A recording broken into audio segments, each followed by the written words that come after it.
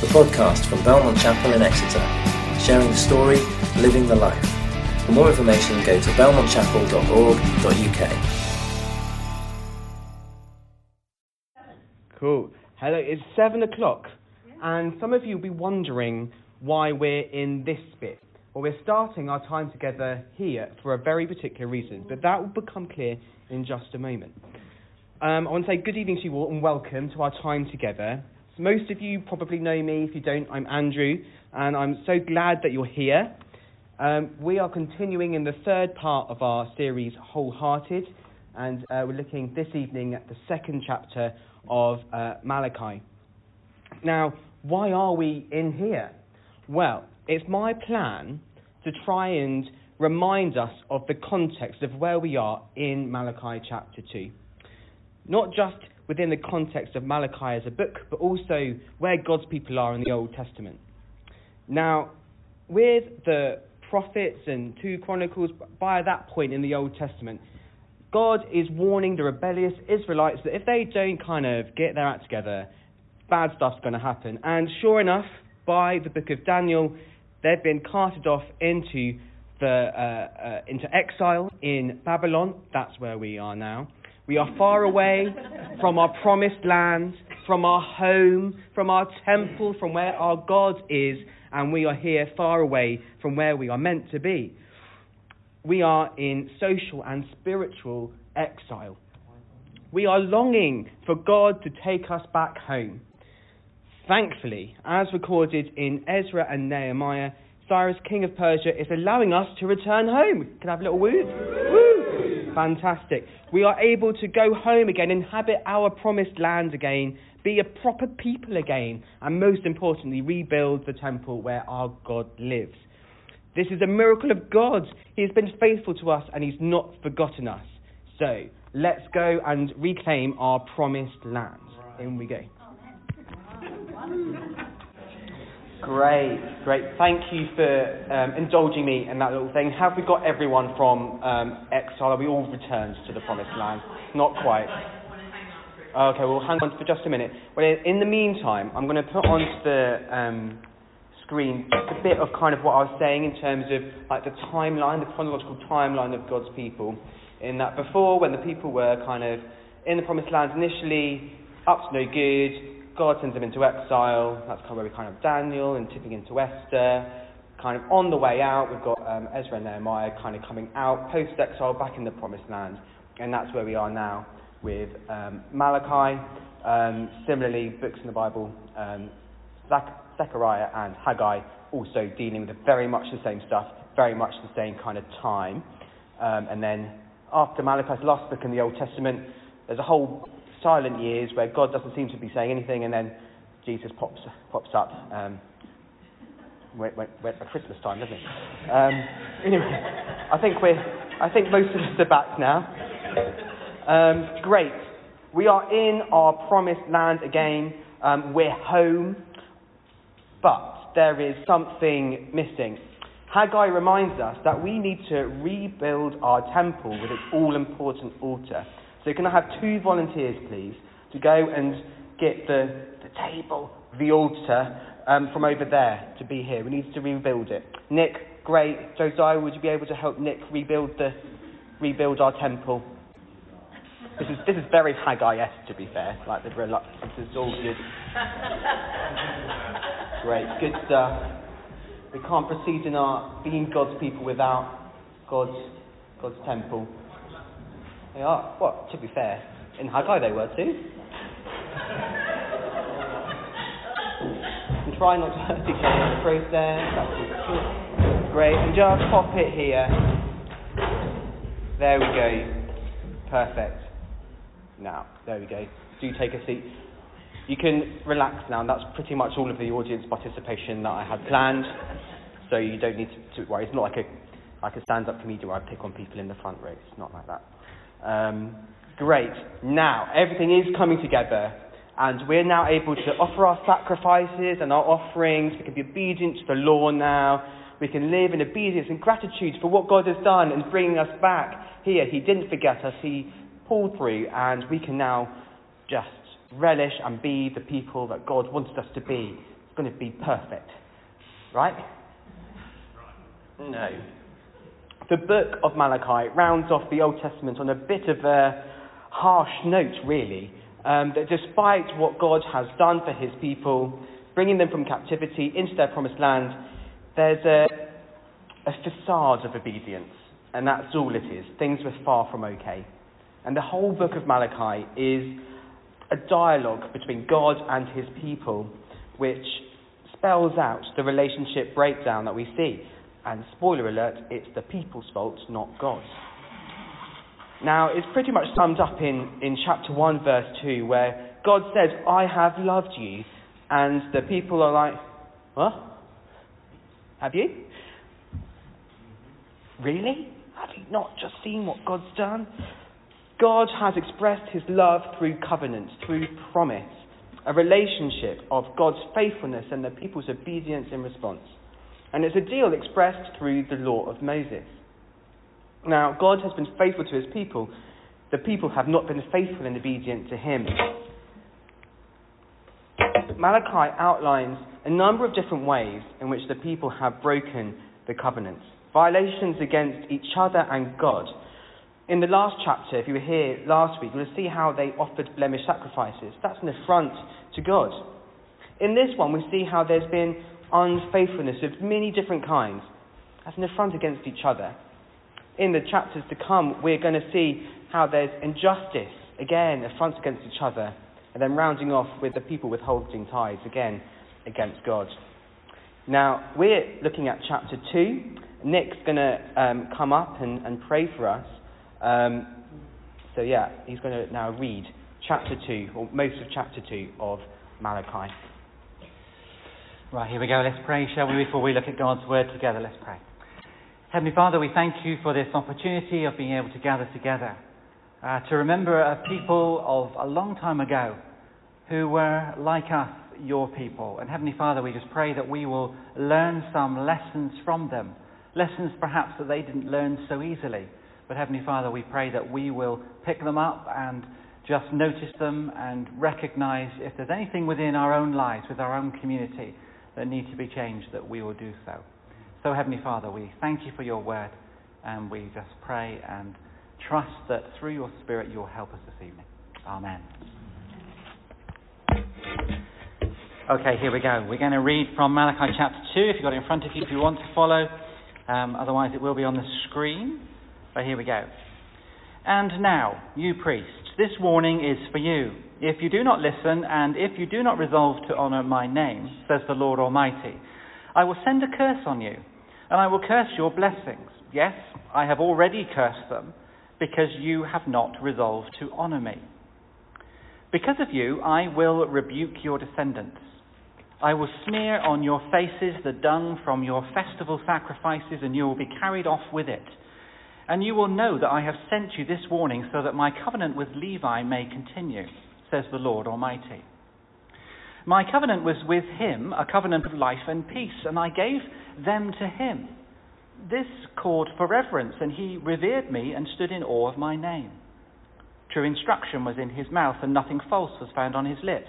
He walked with me in peace and uprightness, and turned many from sin. For the lips of a priest ought to preserve knowledge, because he is the messenger of the Lord Almighty, and people seek instruction from his mouth. But you have turned from the way, and by your teaching have caused many to stumble. You have violated the covenant with Levi, says the Lord Almighty. So I have caused you to be despised and humiliated before all the people, because you have not followed my ways, but have shown partiality in matters of the law. Do we not all have one Father? Did not one God create us? Why do we profane the covenant of our ancestors by being unfaithful to one another? Judah has been unfaithful, a detestable thing that has been committed in Israel and in Jerusalem. Judah has desecrated the sanctuary the Lord loves by marrying women who worship a foreign god. If anyone does this, whoever he may be, may the Lord remove him from the tents of Jacob, even though he brings an offering to the Lord Almighty. Another thing you do, you flood the Lord's altar with tears. You weep and wail because he no longer looks with favour on your offerings or accepts them with pleasure from your hands. You ask, why? Is it because the Lord is the witness between you and the wife of your youth? You have been unfaithful to her, though she is your partner, the wife of your marriage covenant. Has not the Lord made the two of you one? You belong to him in body and spirit. And why has he made you one? Because he was seeking godly offspring. So be on your guard and do not be unfaithful to the wife of your youth. I hate divorce, says the Lord God of Israel, and I hate it when people clothe themselves with injustice, says the Lord Almighty. So be on your guard and do not be unfaithful.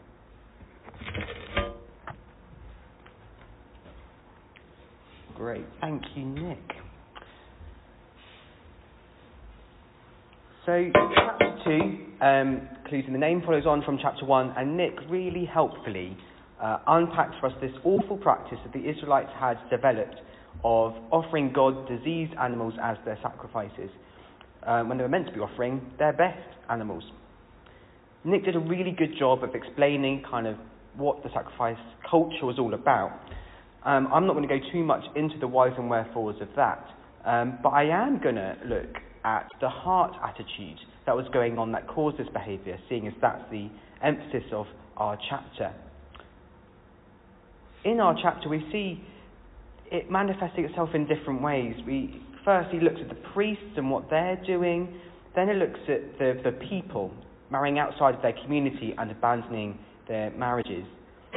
Now, there are two threads that I think are present in chapter 2 and probably throughout the whole of Malachi. And it's all about wholehearted worship. Wholehearted worship in God and wholehearted worship and each other. Now, in the first few verses, 1 to 6, we get a really useful summary of the ideal and the reality of Old Testament worship. Worship done right and worship done wrong. We kind of get the image of ideal worship kind of by inverting what he's criticising. So what he's criticising is what it doesn't look like, so the opposite is what it's meant to be. So Malachi paints this really compelling picture of what God's covenant lived out looks like. A life of shalom, peace. This image of Levi living a life of reverence and awe of God's name. Walking with God in peace and uprightness. People turning away from sin. Verse 3 talks about festivals and sacrifices, this spiritual economy established by the law of Moses. This system which is managed by the priests, the descendants of Levi, as set out by God in a covenant with Levi in Numbers 3. The priests serving as intermediaries between God and the people, bringing God's truth to the people and bringing the people's offerings and sacrifices to God. This was what was meant to be happening. But Malachi, really, he's describing that this didn't happen. This was far from what was happening. Chapter 1 again, diseased sacrifices were being given to God on the altar and keeping the best for themselves. This wasn't lapsing or forgetting or laziness. That would be bad enough. This was a deliberate and repeated affront to God. They were making a conscious, active choice to give God bad and to keep the best for their own enjoyment. So corrupt and perverse was this, and the priests facilitating this, that God had no choice but to take serious action. Verse 2, if you do not listen, if you do not resolve to honour my name, says the Lord Almighty, I will send a curse on you, and I will curse your blessings. Yes, I have already cursed them, because you have not resolved to honour me. Now this seems to be in keeping with what God set out when he established the law in Deuteronomy 28, many years before. Verse 2 of Deuteronomy 28 says, all these blessings will come to you and accompany you if you obey the Lord your God. However, in verse 15 of that chapter we see, however, if you do not obey the Lord your God and do not carefully follow all his commands and decrees I'm giving you today, all these curses will come on you and overtake you. The priests really should have known better. It was their job, for the sake of the whole nation, to know better. It was their job to study and apply the law. Leviticus and Numbers both clearly say that sacrifices should be without defect or blemish. They knew what they were doing. It wasn't that they were neglecting to worship. They were corrupting the very act of worship. And what's all the more astounding is they did this affront, this awful affront, not so long after God had done the most amazing thing and bringing them back home.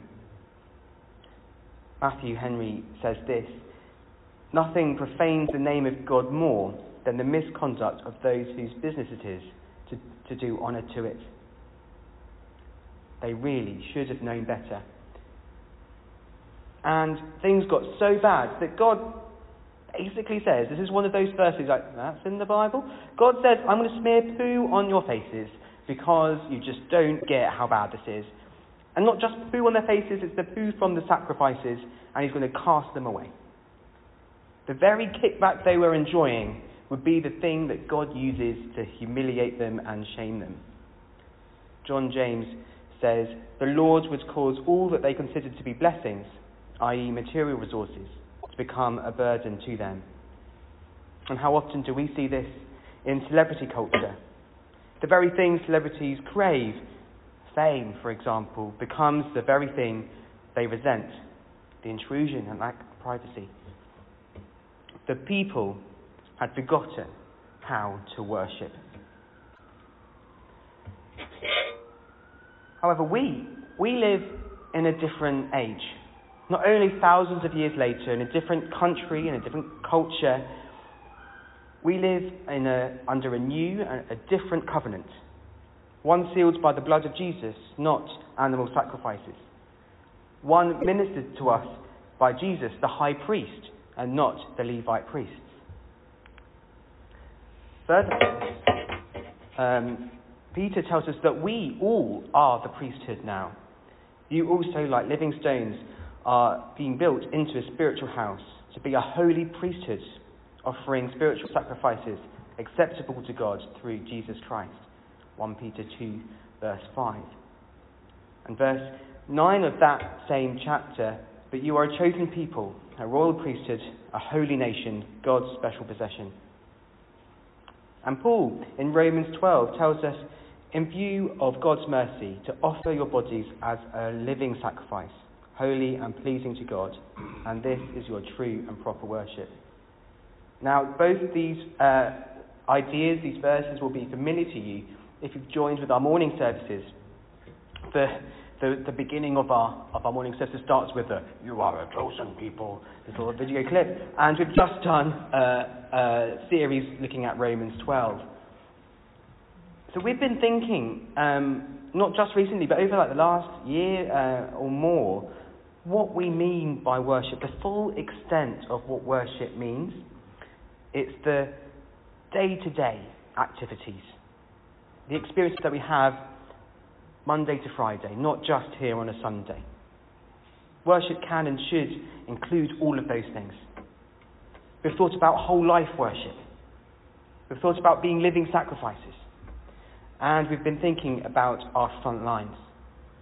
And our passage too, it talks about what we do in our lives and our day-to-day affects our worship. It is part of our spiritual life. And I really want to affirm and emphasise that aspect of worship too. But that's not going to be my focus today. Because this passage is talking about another aspect of worship.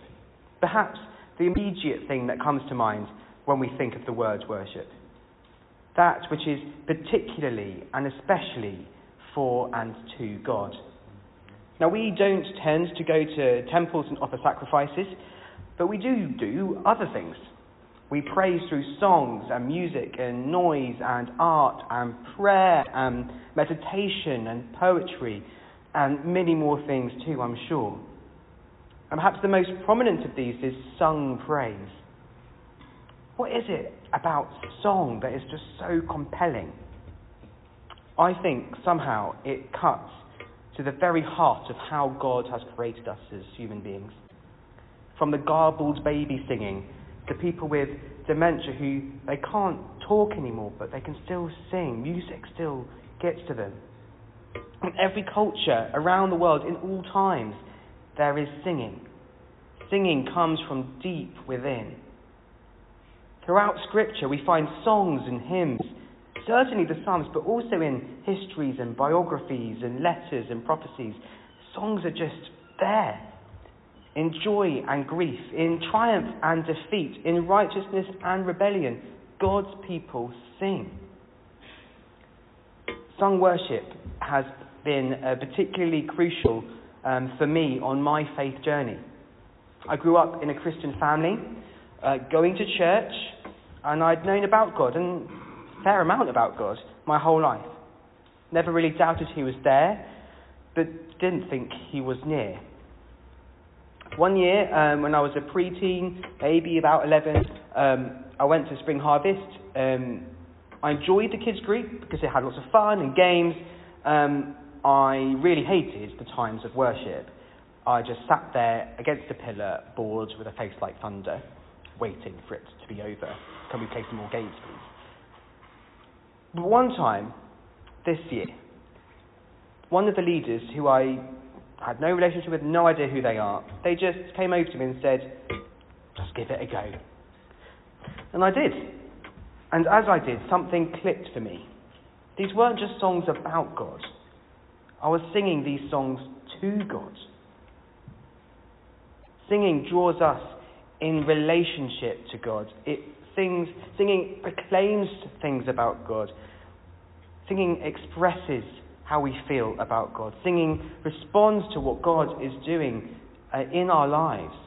Singing is encountering God, or at least it can and should be. But as the Israelites found out, worship doesn't always carry on like that. Now, we're going to watch a video in a moment. And I first saw this video about a decade ago, and I found it funny and deeply challenging in equal measure. It has some home truths, perhaps uncomfortable truths. And I want to say that just about every kind of thing that it gets at applies to me at some point or another. And I encourage you, as we watch this video, think, have I ever done that? Have I ever done that? Ooh. So we're going to watch this video, and you'll see what I mean.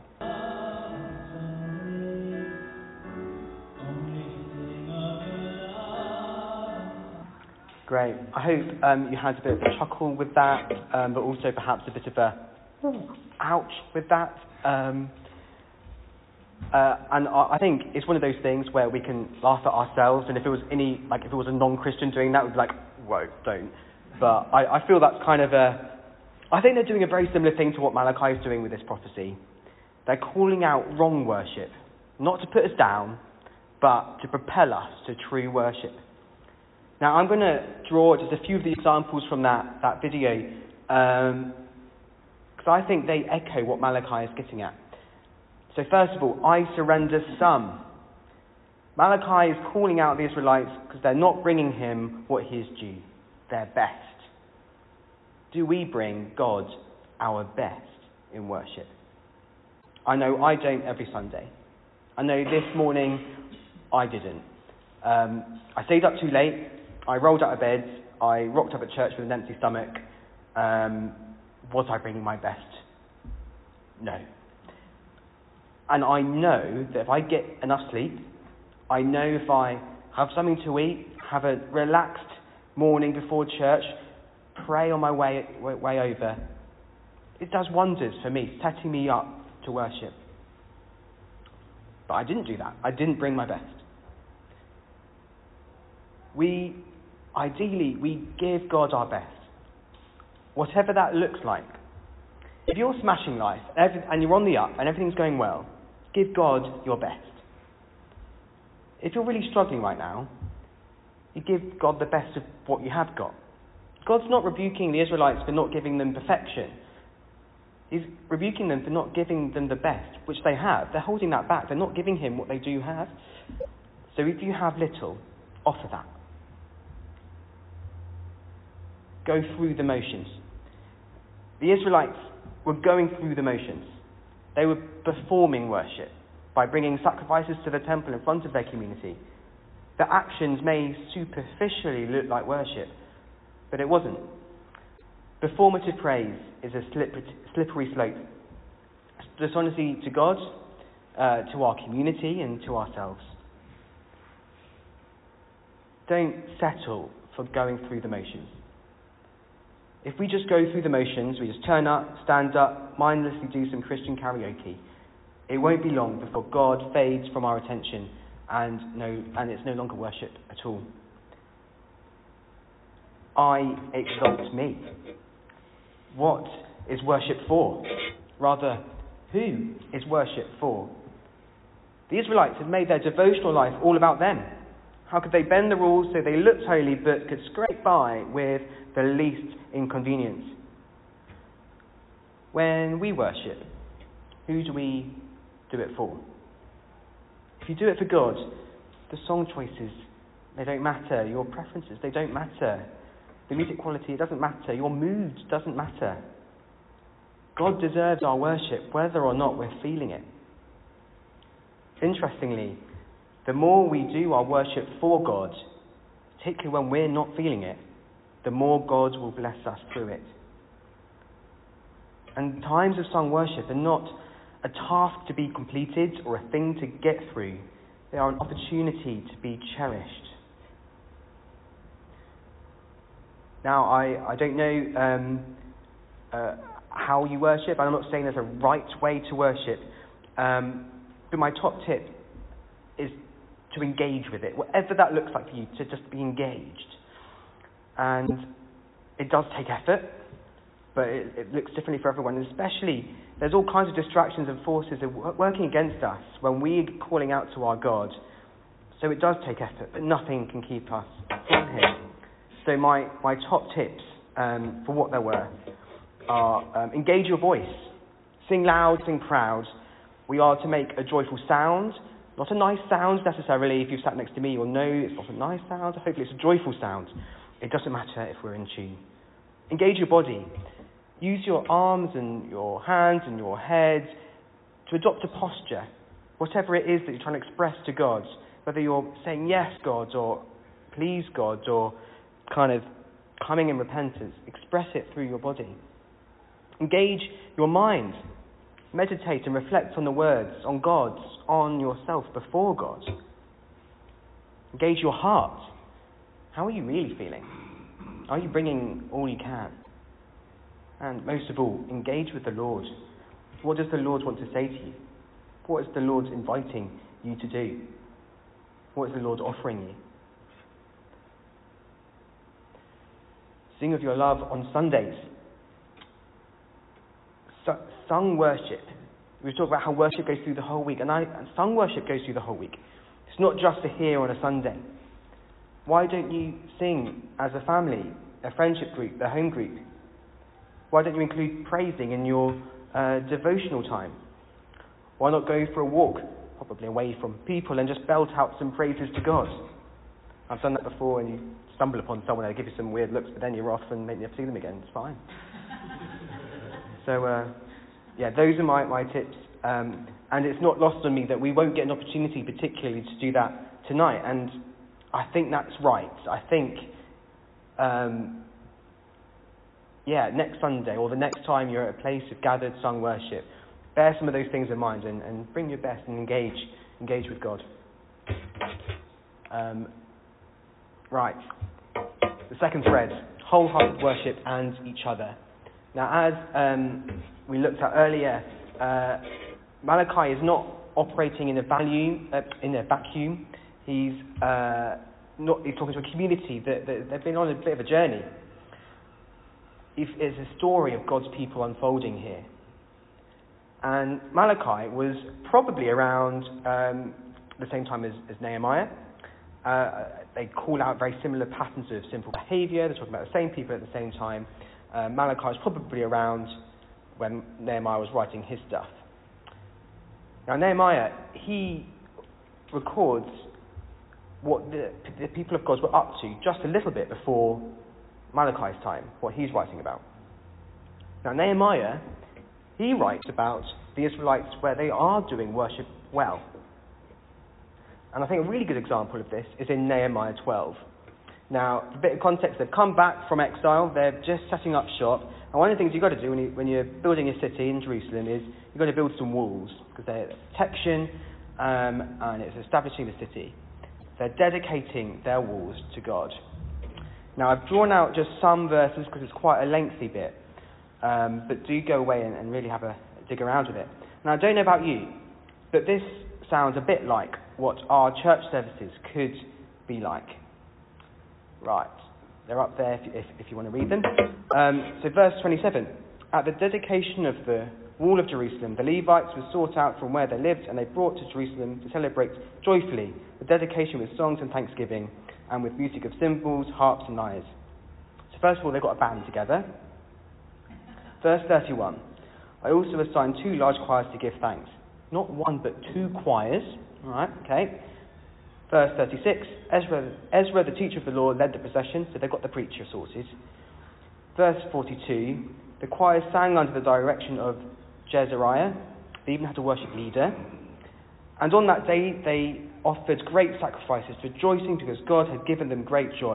The women and children also rejoiced. The sound of rejoicing in Jerusalem could be heard far away. Verse 43. The whole community of God praised, and this was noticed. So I mentioned earlier that I was running a bit late to church this morning. The latest I've been for quite a while. And as I was coming up this way, as I was turning the corner, I could just hear you singing. It was amazing. I could hear people praising God. And I just wonder, like, our neighbours, our physical neighbours, what must they make of the noise that we make, the joyful noise that we make? Now, worshipping is a characteristic of communal life, as we saw with these people. Many people are involved in leading it and joining in with it. As the psalmist writes in Psalm 133, how good and pleasant it is when God's people live together in unity. It's great. It's great that we get to do this together. And actually, singing with you was the thing I missed most during the COVID restrictions. Like, absolutely. I really missed it. And even when we gathered together but we couldn't sing, I found that so hard, so close yet so far. Praise worship is a communal thing. And we should be helping each other to do this. We should be leading by example. We should be encouraging each other, giving tips to each other, sharing what we find helpful and unhelpful. We should be praying for each other. Pray for those who lead and facilitate our worship at the front, at the back, like behind the scenes. It all really helps. Pray for them. Worship is not just me and God. It is us and God. And I think this beautiful picture of the community of Israel praising and worshipping God, really going for it, is why Malachi is just so exasperated. They can do it. They used to do it. They used to worship so well. Where has it all gone wrong? He also highlights that what we do as individuals has an impact on the overall spiritual health of our community. And we've seen that in the second half of our passage. Verse 8, to the priests he says, "You've turned from the way, and by your teaching have caused many to stumble." And verse 9, "You have not followed my ways, but have shown partiality in matters of law." The leaders of the community were letting the people down by not teaching God's word. They weren't teaching the truth, and they were playing favourites. This was one of the reasons why the worship in that community just went wrong. The people that were meant to be overseeing that just dropped the ball. We do no one any favours if we leave their obvious sinful behaviour unchallenged. Obviously, we call out sinful behaviour in a gracious, loving, gentle way, but call it out we must. And Malachi, moving on to talking to the community at large, verse 10. Why do we profane the covenant of our ancestors by being unfaithful to one another? So it's getting at two things in the last bit of our passage. First, desecrating the holy place of worship that the Lord loves, the sanctuary, by marrying outside the community women who worship foreign gods. Now, this isn't a nationalistic thing, it's not a race thing, it's very much a faith thing. They are looking for satisfaction elsewhere. They're abandoning their own people, their own community of God's people, for seeking satisfaction elsewhere. The second thing that he's calling them out on their unfaithfulness to each other is through abandoning their marriages. Verse 14, "The Lord is the witness between you and the wife of your youth. You have been unfaithful to her, though she is your partner, the wife of your marriage covenant." While the Bible outlines several circumstances when divorce is permissible, just being bored of your wife and fancying someone else so you ditch her and follow her, that's not one of them. And notice in verse 13, "You flood the Lord's altar with tears. You weep and wail because he no longer looks with favour on your offerings or accepts them with pleasure from your hands." God is not accepting their offerings, their worship, because of their unfaithfulness to each other. What we do in our lives, in our day-to-day lives, the behind-the-closed-door lives, affects the spiritual health of our community. We are a body. In summary, Malachi brings a strong rebuke to the people, the priests and the people. He is so emphatic because he's been captivated by what they could be, the compelling community of worship Israel had been and should have always continued to be. He was calling out their cynicism and their religious malaise. There are no new instructions here. He's just pointing them back to what God has already said. But how do they get from that worshipping community of Nehemiah 12 to the cynical people of Malachi? How do we go from worshippers to cynics? Speaking for me, when I knowingly fail to follow God's way in whatever area of my life, the reason often is because I've lost sight of how God loves me, how God could possibly love me. And when we feel like this, we need to look no further than the cross. While we were still sinners, Christ died for us. Christ died for you, he died for me. Absolutely, we did not deserve it. Absolutely, we weren't lovable. But it was never about that. But quite how much God loved us anyway. He loved us so much that he died on the cross to make us lovable. And that is why we can and must worship him.